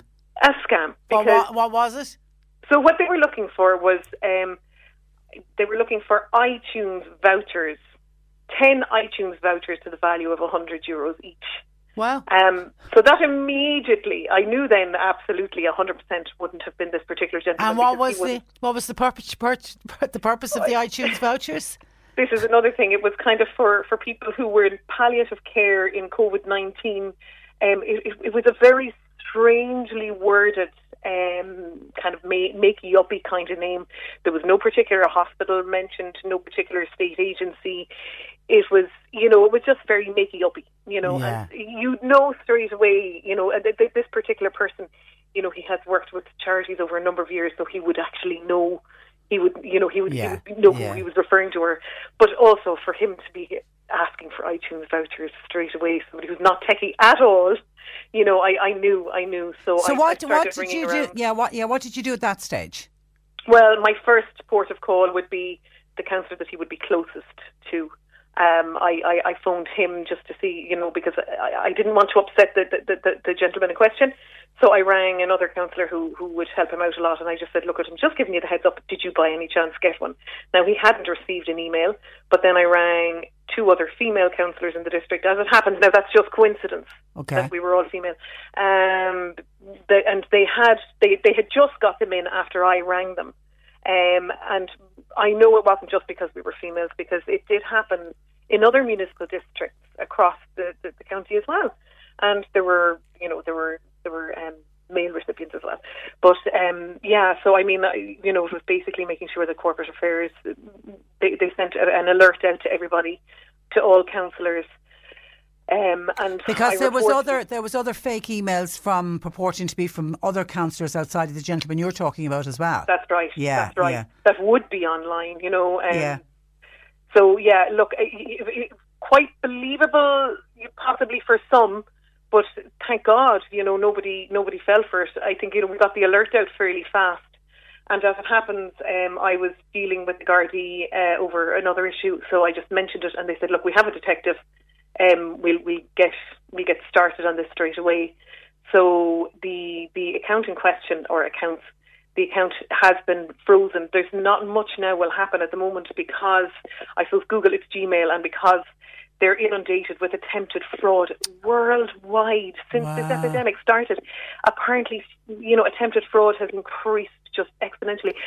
So that's why, I'm delighted that you wanted to speak about it today. I want to just get the message out there to people. Be very, very careful, because they're looking now at a time when people are most vulnerable. Now they're looking to actually target people and, take advantage of people's good-heartedness and generosity. And that's the terrible thing about it. So, people need to be vigilant and need to be very, very careful. Don't click on attachments when you open up these emails. If you're a bit suspicious, go up to the little arrow by the email and do the little drop down, see what the exact email is. Sometimes they're saying they're from a bank or from, the post office or from, a charity. But if you drop down, the email doesn't correspond to that particular charity's website at all. So just drop down, have a look at the email properly, the actual full name of the email, just to make sure. And you're right as well when you say the way they phrase a lot of these scammers, criminals they're not in Ireland, they're overseas. In many cases English isn't even their first language. Exactly. Their phrasing and their terminology, if you read something out, somebody wouldn't normally write it like that, so that's always a good clue as well. So well done and well spotted earlier. I have to ask you about your Facebook account though, and what happened with your Facebook account. This is a completely separate issue now. Nothing, not related in any way to your email account. Tell us what happened. Yeah, and this was only, I suppose, about a week and a half afterwards. Entirely separate and extremely rare, I've been told since. My Facebook account was hacked. For them to do this, they had to. I have a lot of kind of extra kind of security steps on mine, and I'm advising everybody to do it, to make sure that you have, the extra steps of email verification and phone verification. Make sure that you have a really strong password as well, with upper and lowercase letters, numbers and symbols. I had all of those things, but I had an attempt previous to that, and I think I went back to one of my easier passwords. I think that might be what caught me. I went back to a simpler password. Either way, for some reason, last Thursday morning, I tried to log on to my Facebook, and it told me that there was an attempt to log on from Ho Chi Minh City in China. And if this is not, was this you, yes or no? So I pressed no, and it said, please change your password. So I went to change my password, and the funny thing was, it normally asks, you have to check your email for a code, the code, the email verification, the extra step, or the phone verification. It didn't, and I remember thinking, God, that's a bit straight, but I did it anyway, and straight away it said, this account has been permanently deleted, whatever, and I was shocked. I said, this is wrong, No, I think at that stage it just said I was I was locked out of my account, I think, at that stage. So I went to check my emails, Patricia, and I saw that there was a few attempts to change that morning, and it was giving me codes, but I never responded to any of those. However they did it, apparently it was quite sophisticated, but they eventually ended up, I don't know, and apparently it's a chance in multiple millions, but they got the password to coincide with the email that's connected to my Facebook, and they managed to get into my Facebook and post some very, very, very unsavoury content. That people who your Facebook friends were able to see. Exactly. Yeah. Exactly. Now, thank God, Facebook did move very, very swiftly on it. It was gone within a matter of, it was gone before. I was frantically trying to kind of regain access and even get into the help centre, but I was immediately locked out from everything on Facebook. So, they did what they had to do, because apparently it was very, very graphic and violent content. They had posted up. The only thing that I actually managed to see was, when I was frantically trying to get back into my Facebook, I asked my 19-year-old daughter, who has an account as well, I said, can you go in? She couldn't find me, it was already deleted.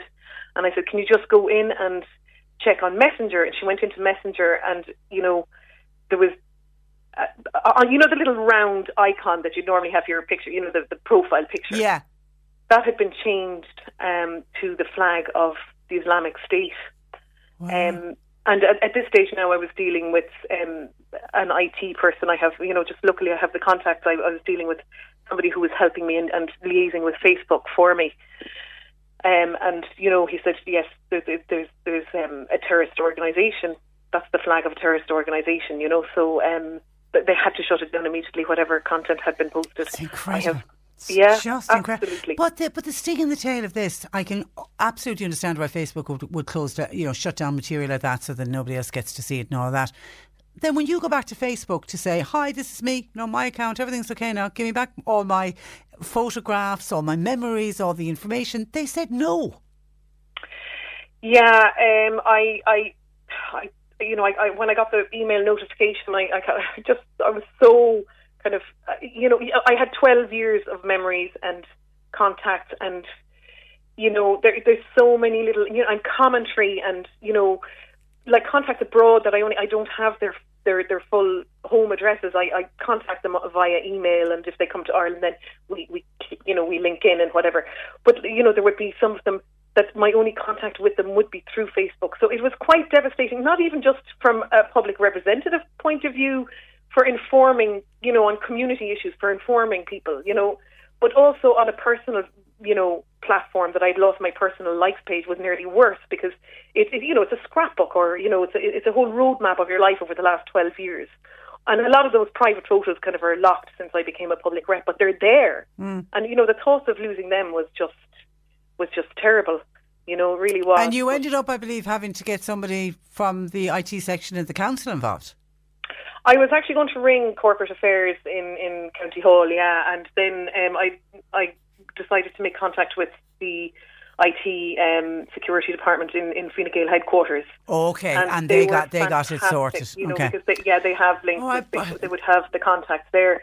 And, thank God, they were very good. They helped me out. And, But a lesson and more valuable lessons to be learned. Back up your photographs.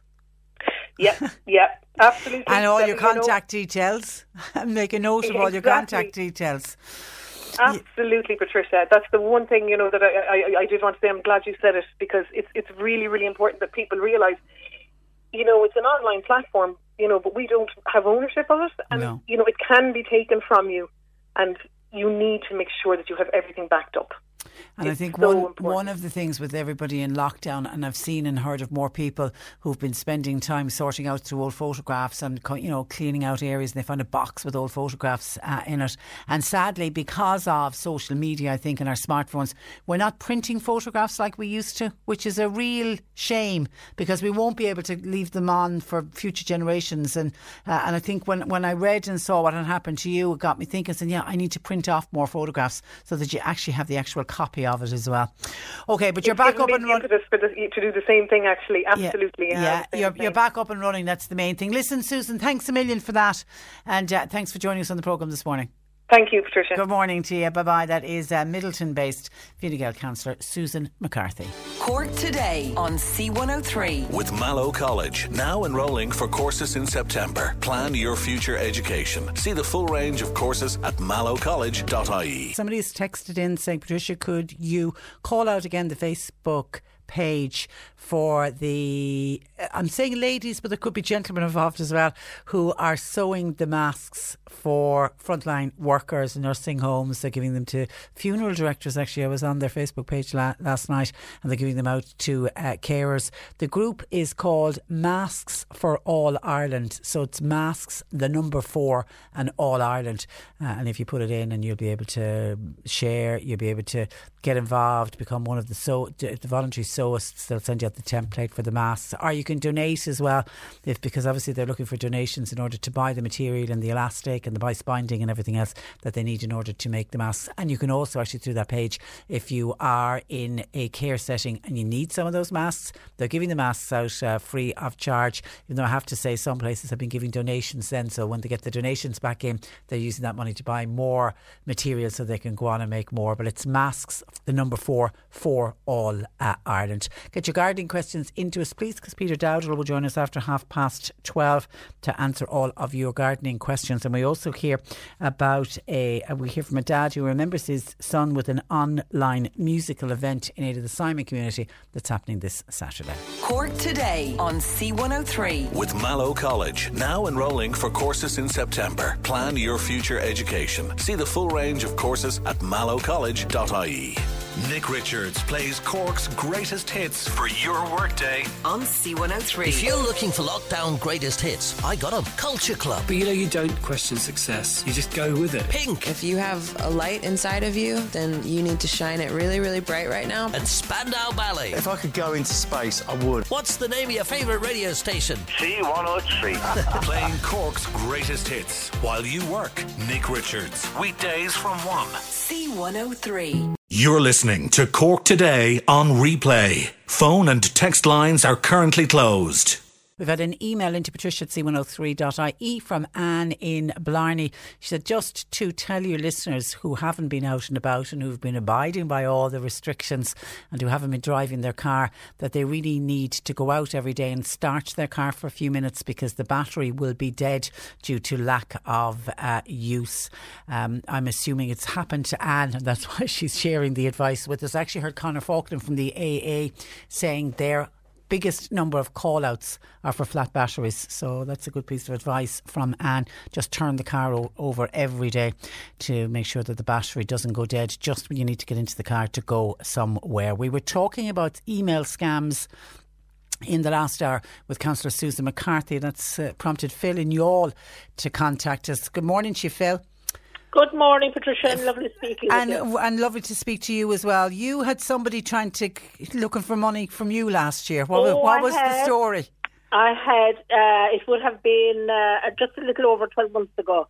I got an email and it came from myself, which sometimes if I get an email, I would redirect it to myself, so that was nothing unusual.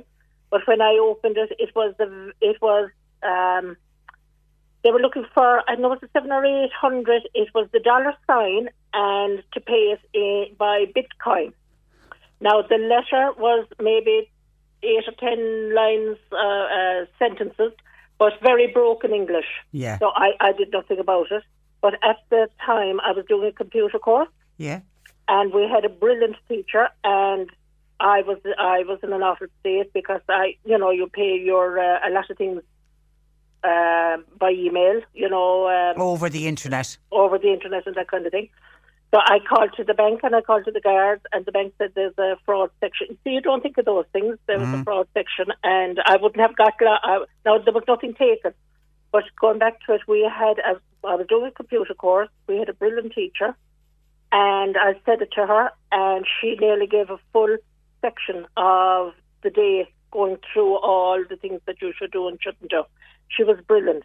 Now, the first thing she said was, Google. You could Google anything. Google, how secure is my password? Okay. Now, my password at the time there was 9 letters and 1 number at the back of it. So we all went into our computers at the desktop, and I put in mine, and what popped up was a hacker could hack into it in 9 seconds. Oh, with 9 letters and 9 random letters. You weren't spelling out a word. Oh, I was. Okay. So you were spelling out a word and then there was a number at the end. A number at the end. And they reckoned in 9 seconds. 9 seconds a hacker could get into it. So what she said was, Patricia, I have a password now, and the only one that could get into it is Holy God.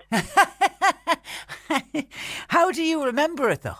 Well, I have to write it down. Okay. Now I kind of know it. At the time, I don't know how many passwords that I put in, because I said, you'd say you'd remember it, but then you go away and you do something, you come back and you'd say, was it this or was it that? But what she said was capital letters, mix it up, capital letters, small letters, numbers, and those symbols. Yeah, like the at symbol or plus or all them. Yeah. So do you have so how many letters and numbers are in your current password? I don't know, it's a 13 or 14. Oh wow, it's good and long, and it's a combination of capital letters, small letters, numbers. Okay.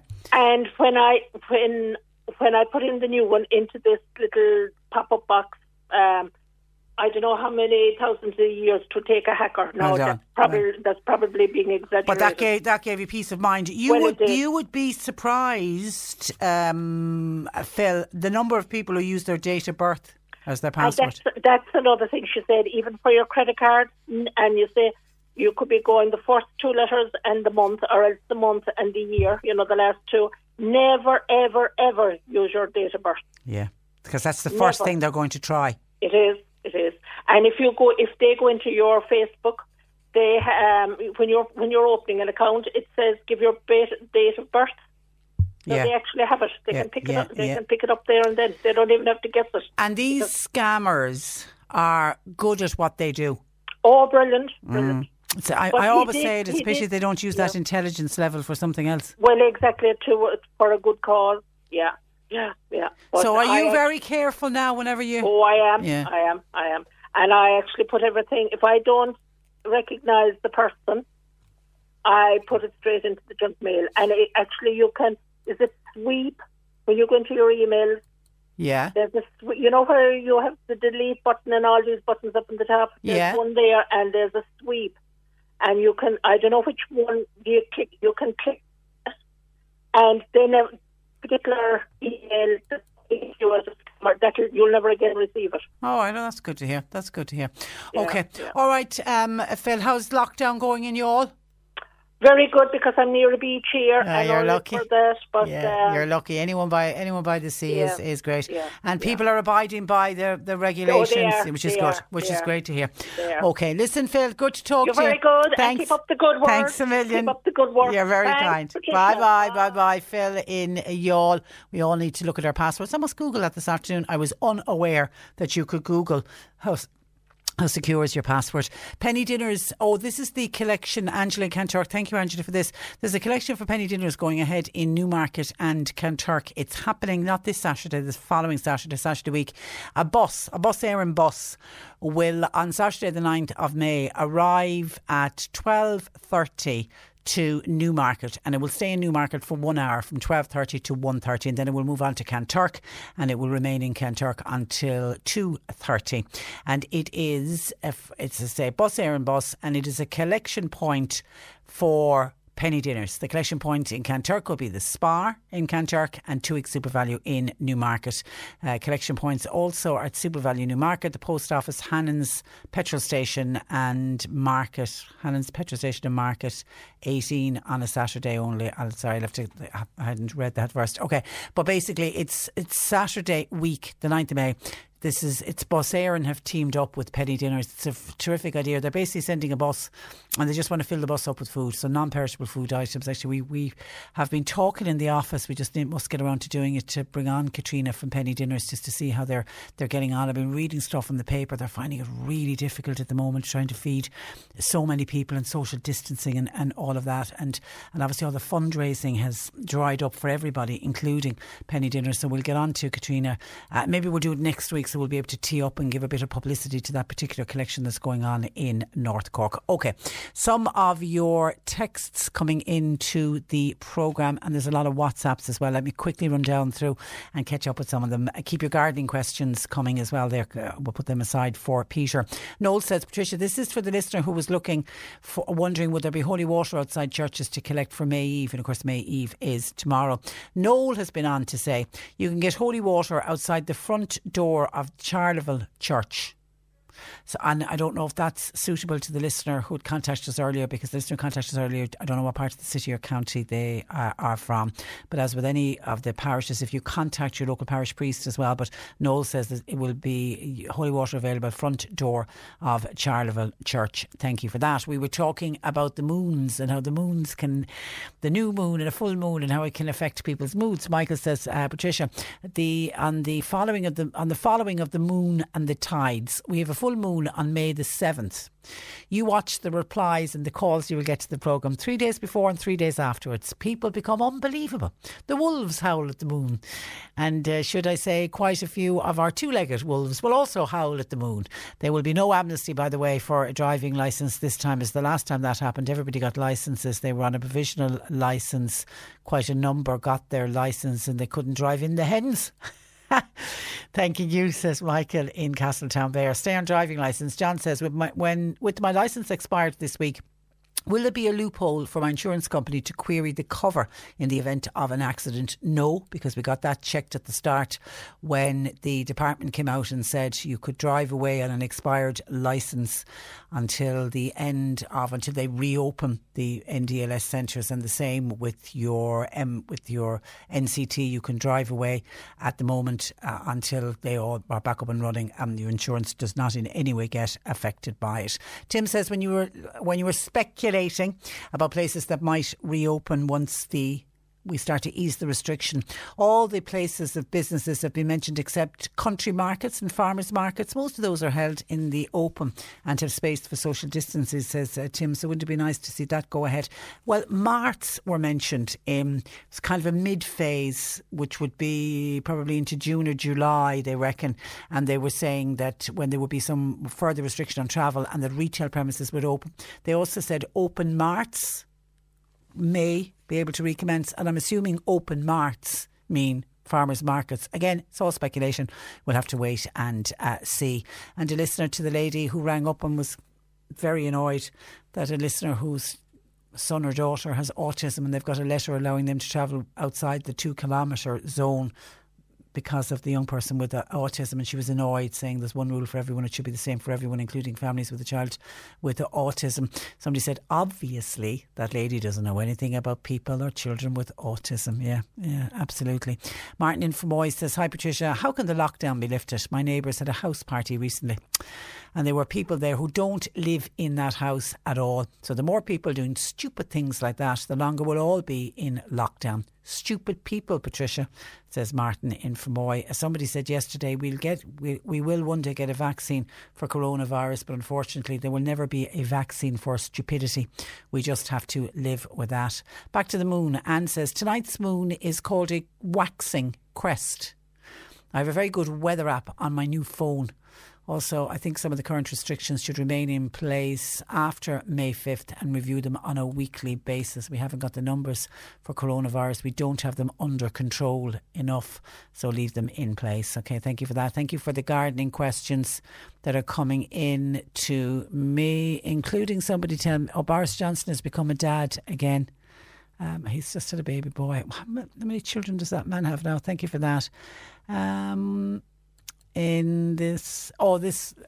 This is from, my apologies that I'm backed up on WhatsApps and I'm only getting to them now. We had a problem with WhatsApp. It just seemed, I don't know, there was our internet went slow this morning and then the WhatsApp went down and then about 30 of them have all come in together, so I'm trying to catch up with them now. So my apologies if I'm reading these out of sequence to the time of the show. But remember earlier when I had Helene on, it was at the start of the programme, wasn't it, talking about her little 8-year-old little darling little boy Jamie and how he's dying. He's at end of life and they're all cocooning at home, keeping him safe and just trying to spend their last few days together. That's prompted Niall to say, morning Patricia, in our present situation I keep hearing people saying that we're all in the same boat, but everyone's situation is very different. In the past 7 days I have had a new grand nephew and a new grand niece, and then I hear Helena's heartbreaking story in your programme this morning. We may be in the same storm, but we're certainly not all in the same boat, says Neil in West Cork. Stay safe. That's beautifully put, Neil. Thank you for that. Thank you. And actually thank you to people who are taking time just to say that they're thinking of Helena and Jamie and that they'll offer up prayers. And that's as much as people can do. So thank you for that. And I know Helene and her family will very much appreciate that. Nora has a different concern. Hi Patricia, enjoying your programme. Thank you. I have an NCT booked for the 12th of May. I'm just wondering, will I get a refund or do I need to cancel and rebook if they are still closed? I know they extended the NCT, your existing cert, for 3 months. I didn't get my car serviced, as I'm not sure if I should wait till I know when it's going to go ahead. Just wondering what everybody else is doing. Thanking you for all of your help. I don't think you're actually able to rebook at the moment. I don't think the system is available. I don't think they're taking any bookings because the NCT centres are closed. As for looking for a refund, the money won't have gone out of your account. I know you need to use your credit card or your debit card when you book the NCT, but the actual cost of the test goes out on the day you do the test, so you certainly don't need to wait on a refund. But if you go onto the NCT site, now I haven't tried to book an NCT, but I would assume you won't be able to rebook, because they can't offer a rebooking because they don't know themselves when it's actually going to open up. So just hang in there and wait, and you can drive around. There's no problem at all. You're able to drive around. No one's going to stop you. Porrick in Glamworth says, Patricia, I want to say that Governor and I are listening to Helena. And Governor heard Jamie, and Governor had a big smile for him. Oh, that's Padraig Moynihan in Glamworth, and his very special little daughter, Governor. And I don't know, would they be in school together? Because I know Jamie was going to school. I don't know if he's going to. Isn't it the Holy Family School in Charleville where Governor goes? Thank you, Porrick, for that. And I thought it was lovely to hear him crooning. It was such a lovely, gentle sign, particularly when he's had such a bad night's sleep and he was just coming out of another heavy seizure. God help him. Okay, hi Trish, Tom here. These are the texts that are coming in now about Helena. Tom here, what a strong lady. God love that little boy and his mum and dad. I just think, though, she summed up our lockdown. It's nothing really. It is nothing really compared to what some people like that are going through. Yeah, absolutely. And we'll keep them all in our thoughts and prayers. And someone says, Patricia, would you say hi to all the boys and girls from Cale, Kilcahoola and all of the rest of the schools who should be having their confirmation today in Bantry? It's not happening now. It will happen one day, but yeah, and they would have had this day penciled in on their diary, and they would have been on the countdown to it. Yeah, but their day will come. They will get their day again for sure. Martin from West Cork. Morning, Patricia. Any news in relation to motor car tax during COVID-19? We currently have 4 cars parked up with 6 weeks now paying road tax on vehicles that are not out on the road. Our cars are all pre-08, so we're paying the higher road tax. All of our vehicles are 1.9 diesel. So we've paid €360 tax for no road use. Surely that's not fair. Any light or any information or any update on this matter and how it affects a lot of people around the country, says Martin from West Cork. And I've said it to John Paul to see if we can put a call through or send an email through. I know the last time we contacted them, and it was to do with people who were renewing their car tax. And people didn't want to renew their car tax because they felt the car was off the road. And what you needed to do there was you need to go to the guards to show that your car is off the road. But what you're saying is something different. You're looking for a refund. Haven't heard of any refund on car tax. There is a very small refund coming through on car insurance, but it's very, very small indeed. And we know there is to be a refund. Has anybody got a refund yet on their health insurance? Because we know all of the health providers have come out and they're giving pretty generous refunds compared to what the car insurance crowd are giving. They're giving very small. I had an example of it yesterday. From Liberty Insurance were the first out. If your car insurance was €700, you will get back €17.50 is what they're offering back instead. But I suppose their argument will be you're still using your car, whereas with the health insurance you're barely able to use that at all. 1850 333 103. If we get anything on that, I can't see before the closing programme, we will bring it to you. And it is with a bit of a dilemma, and again this has got to be affecting a number of people. Shoe shops, Patricia, question mark, any sign of them opening? My 3-year-old is due shoes, and so is my 8-year-old, and children's feet grow.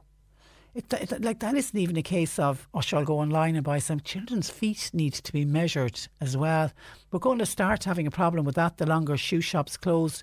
I saw on a Facebook post, Lines Shoe Shop in Mallow, I thought did something very clever.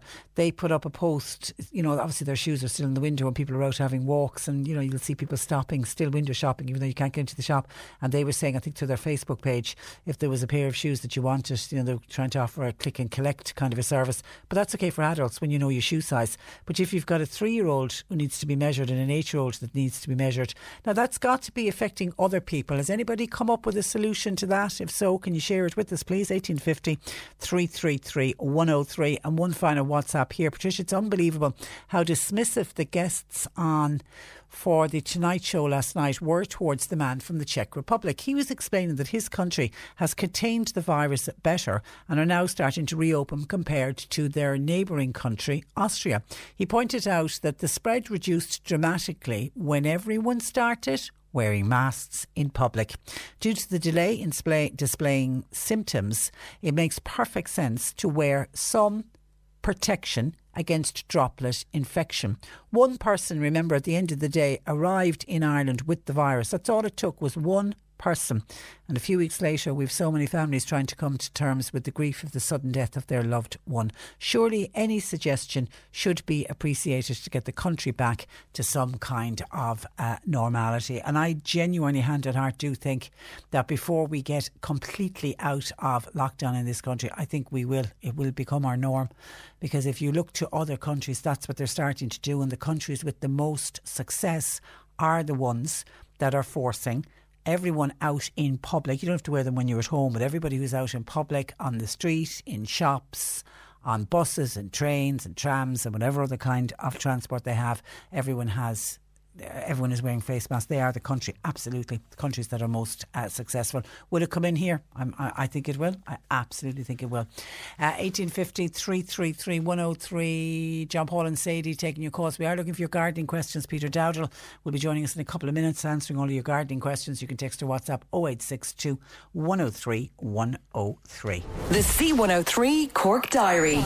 With Cork County Council, supporting businesses, supporting communities, serving Cork. Visit corkcoco.ie. Grow Mental Health Recovery. They've developed a 6-week course entitled Creating Hope and Staying Positive in COVID-19. The programme contains tips and advice on how to deal with the pandemic over the next few weeks. This week's session is entitled Self-Care and New Challenge, and it will be accessed through Grow's website, www.grow.ie. And if you'd like more information on Grow, you can telephone. Their information line is still open and available, 1850 474 474. And Jemamwe Meals on Wheels, they're continuing to deliver meals to the older members of the community. They're also delivering in the Ballyneen, Enniskeane, Drina, Drimoleague areas. If anybody wants to avail of Meals on Wheels, or if you need your shopping done and delivered, call them 023 8868 110. And Timoleague listeners, if you need any help locally, Eamon is available at 086 8518 355. While Jim Hayes or Ted will give a helping hand in the Rosscarbery area. Contact them on 087 2722821. Cork Today on C103. With Mallow College, now enrolling for courses in September. Plan your future education. See the full range of courses at mallowcollege.ie. The Chihuahua store is delivering by drone. Order online and leave out a full basin for next day delivery. Radio paints a picture, tells a story and delivers a message. C103 is here to inform and entertain during this difficult time. Many Cork businesses are still open and need to talk to their customers. We can help. Even with social distancing, we produce and broadcast radio ads safely every day. At C103, it's business as usual. So you can get back to business. Whether it's Chihuahua drone delivery or simple, cost-effective advertising solutions, email us today, sales@c103.ie, or see our website. No Chihuahuas were hurt in the making of this, produced purely with sound effects and the power of radio. With C103. Now, so many fundraising events have had to be cancelled due to the COVID-19 restrictions, but many people are coming up with ways to move their events online, including a walk that was due to be held over the May Bank Holiday weekend in memory of Conor O'Hagan and raising funds for the Simon community. Conor's dad, Kieran O'Hagan, joins me to remember his son and to outline this musical event which will happen on Saturday. Good afternoon to you, Kieran. Hi Patricia, how are you doing? I'm very well, and you're very welcome to the programme. I suppose before we talk about the event that you've got planned for this Saturday, just talk to me and remind us a little bit about Conor. He was born with a genetic condition that really affected him throughout his life. That's right, yeah. He was born with a condition, 22q. At the time, it was known as DiGeorge syndrome. It's basically a genetic condition where one of the chromosomes, parts of a chromosome is missing. And Connor was born with a number of holes in his heart. He had some learning issues as he grew up from it. He had lots and lots of issues. He had a relatively, once he had all his operations and all his repairs, he had a relatively normal childhood. As he sort of went into his teens, you know, things started to go badly wrong, you know. He ended up suffering a lot of mental health issues and things like that. And then things deteriorated when he sort of became an adult. And by the age of 18, he'd left home and he was drinking very heavily. And he ended up living on the streets and he never wanted to be classed, though. He never liked the word homeless. No, he didn't. That's absolutely right. You've got a good memory, Patricia. You've done your homework. He always wanted to be known as a travelling man. He when he was growing up and he knew he had this condition, he didn't want to be different from anybody else. He didn't want to be treated as different. He wanted to have a normal life, and he wanted to do what everybody else did, and he wouldn't ever accept, you know, that he had issues that were going to be a challenge to him or whatever. But no, absolutely, you're absolutely right. He always looked upon himself as a travelling man. Music was a deep passion. Oh, absolutely, massively. You know, from a young age, he was always into his music, and then from his teen years, he really got very much into heavy metal. He was what we call a metalhead. So the music would often be banging out of his room. You'd have to, you know, ask him to turn it down a bit or whatever, you know. But yeah, absolutely. He loved his music. And did he make friends easily? I mean, he travelled around a lot with this nomadic lifestyle. But did he make friends wherever he went? He did. He was a lovely lad, a very gentle lad. You know, he was always very polite and things. Obviously, had lots and lots of issues. And if you've ever seen pictures of him, you know, in his later years, very long hair all over the place. He had that hippie free spirit look. Absolutely. That's how I would describe him. That's exactly what he was. And he did indeed. And unfortunately, you lost him when he was only 25. Is that 3-4 years ago now? Yeah, February 2017. God help him. Do you in some way now, when you sit and think, and I'm sure there isn't a day goes by where you don't think of your son, do you think he's finally found peace? Well, you would really hope so. You would really hope so. To be honest, I think he probably found peace in his last days. You know, there was definitely a peacefulness about him. So yeah, absolutely. You know, obviously he's at rest and he's not tormented anymore. So yeah, absolutely. Yeah. Hard for you and the rest of the family, though. And how are you and the rest of the family doing? Oh, you know, we're very good. I'm very fortunate to be a very positive person in life. So, you know, apart from the moments where you have to talk about it, I know. I'm absolutely fine. The biggest worry that I always have is, you know, he's got a twin brother, Owen, and you know, they were thick as thieves growing up. They're the best of mates, and hard on him. Absolutely. Yeah. You know, he's getting on with his own life. He's doing brilliantly, you know, but like Sundays would be Connor's 29th birthday. And, you know, Owen used to love his birthday, but now, you know, it's difficult to love your birthday when, you know, you should be celebrating it with your brother. You know there's somebody missing. exactly. Okay, obviously the walk you had planned is off, but you want to do something because it's an aid to the Simon community, and God knows the Simon community need funds now more than ever, particularly during this current crisis that we're all living through.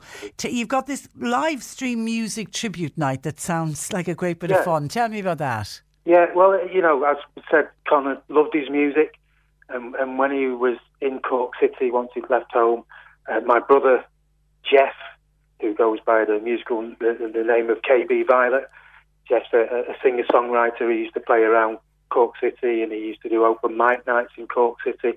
And Conor would often turn up at those nights, so he knew lots of Jeff's friends, other musicians, and so there was a music tribute for Conor in the year that he died in Bradley's in Cork City, and a lot of these people turned up there to play for him. And then after the walk last year, several people came up from Cork, and people in Tullamore came in, and we had a music night for Con that night as well.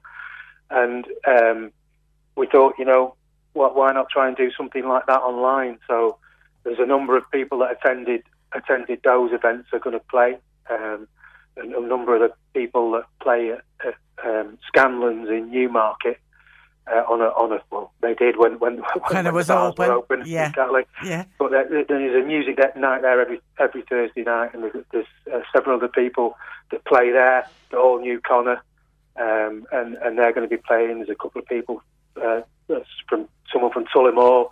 There's an old friend who's lived in Madrid now for maybe 15 years or more, and he's going to play. And then Con's sister Louise, who's not a musician, she's going to sing. Okay, and people can log in on the Facebook page, which is Conor's Walk, or you can go to your own website, which is conor/walk.com, and the whole idea is will be fantastic music we can all enjoy on Saturday night. But if people want to click and donate, you can give a bit of money to the Simon community. So it's a really good cause as well. And it sounds like it's going to be a great fun night. We're all looking for something different to do, especially on the weekend. Kieran, it's a pleasure as always to talk to you. Stay positive and stay safe.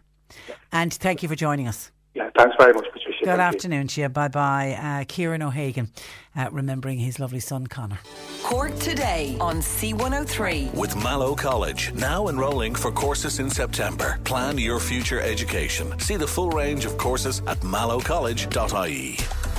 I'm calling on everyone to do what is asked of them, to be tolerant and compassionate, to think about each other before we think about ourselves. Your decisions will save lives. What may be an inconvenience for some will be life-saving for others. Stay strong, stay safe, and stay at home. Thank you very much. We live in challenging times. Look out for each other and stay safe. Be responsible. Follow COVID-19 guidelines and stay with us. We'll update you with the latest advice and measures from official sources. We're online, on your phone, smart speaker and radio. C103. The World Health Organization has now upgraded the coronavirus to a worldwide pandemic. Here are some practical ways to protect yourself. Wash your hands properly and often. Cover your mouth and nose when you cough or sneeze. And dispose of used tissues. Disinfect frequently touched objects. Avoid close contact with people who are unwell. Don't touch your eyes, nose or mouth if your hands are not clean. And please follow travel advice from the Department of Forest. When you're ready to pop the question, the last thing you want to do is second-guess the ring. At BlueNile.com, you can design a one-of-a-kind ring with the ease and convenience of shopping online. Choose your diamond and setting. When you find the one, you'll get it delivered right to your door. Go to BlueNile.com and use promo code LISTEN to get $50 off your purchase of $500 or more. That's code LISTEN at BlueNile.com for $50 off your purchase. BlueNile.com, code LISTEN. Hey, I'm Ryan Reynolds. Recently, I asked Mint Mobile's legal team if big wireless companies are allowed to raise prices due to inflation. They said yes. And then when I asked if raising prices technically violates those onerous two-year contracts, they said, "What the f*** are you talking about, you insane Hollywood ass?" So to recap, we're cutting the price of Mint Unlimited from $30 a month to just $15 a month. Give it a try at mintmobile.com/switch. $45 up front for 3 months plus taxes and fees. Promo rate for new customers for limited time. Unlimited more than 40 gigabytes per month. Slows full terms at mintmobile.com. Affairs. This message is supported by Irwin's Pharmacy, Shandon Street, Mayfield and Towker. Always looking after your family. For coronavirus updates and information, stay listening to C103. This is the Cork Today replay on C103. Cork Today on C103. Text or WhatsApp Patricia with your comment. 086 103 103. And we're going to Peter Dowdall, the irishgardener.com, to answer as many of these questions as I can get to as possible. Good afternoon to you, Peter. To answer as many questions as possible anyway, Trish. We'll give it a go. Okay, let's get straight in. Peter, half my lilac tree and cherry blossom tree have completely died. Do I cut them back? Yes, is the short answer. Without seeing them, it's hard to say, but I am seeing a lot. I've had a good few photographs of cherries in particular sent to me on Facebook where this is happening, where you can get bits of them dying back. Without seeing it, as I say, it's impossible to say what's causing it, but it's possibly something fungal. It could be canker. So the best course of action on either the lilac or the cherry would be to remove any of the disease growth, remove any infection, and cut into the good growth, because the fungal, the disease could be coming well into what still looks green, if you know what I mean. So cut into the good growth, remove all of that. Don't dump it nearby. Don't dump it in your compost bin. Dump it off-site. And don't leave any of the disease material, branches, leaves or anything like that around the base of the cherry tree or the lilac tree. Then what you do is drench the soil around the tree and the wound where you did the pruning, drench it with a solution of copper sulfate and water, which is a good broad spectrum organic fungicide. And then feed it. Feed the tree with, I would use the Nature Safe Atlantic Seaweed liquid one. And that's probably the best of all of them to promote growth and to get growth growing, the Nature Safe liquid seaweed one. So you feed it, you treat the infection, and you remove as much of the infection as possible. And then, Trish, you hope for the best, quite simply. Fingers crossed. Okay, Phil says, hi, Patricia, could you please ask Peter, I have a campanula in a pot. I would like to put it on a wall. Can it be planted in any area? What advice would you have for me, please? I'm presuming that they mean the Campanula muralis, which is, if you like, the wall Campanula muralis. It's a very low-growing alpine or rockery one. It's the one you'd see, Trish, kind of growing in cottage garden walls all over the country, just coming into flower now or very soon. Yes, you can plant it from a pot into a wall, but you have to understand it needs to have something to establish into. So in other words, if you just put that onto a bit of concrete or a concrete hole, it's not going to survive. It needs to, like, realistically, the best way to get campanulas established in a wall is nearly from little seedlings where they're teeny tiny and then they find their own way. So if you like, they will grow. Well, the question is, will they grow on any wall? They yes and no, provided they're getting enough sunlight. They do like a lot of sun, full sun. If they're not getting full sun, they won't thrive. And then when you're putting it into the wall, just try and make sure you can put more soil into the wall, into the hole or into the crevice. And then put them in now and keep well watered. And remember during the summer that campanula is, to all intents and purposes, still in a pot. So keep it very well watered. Yeah, because it could dry out. Okay, how many times do you earth potatoes every year, says the texter? Well, there's no cut and dry answer to that, if you like. You keep earthing up around the potatoes. So as your seed potato emerges from the soil and it grows higher, you keep earthing it up.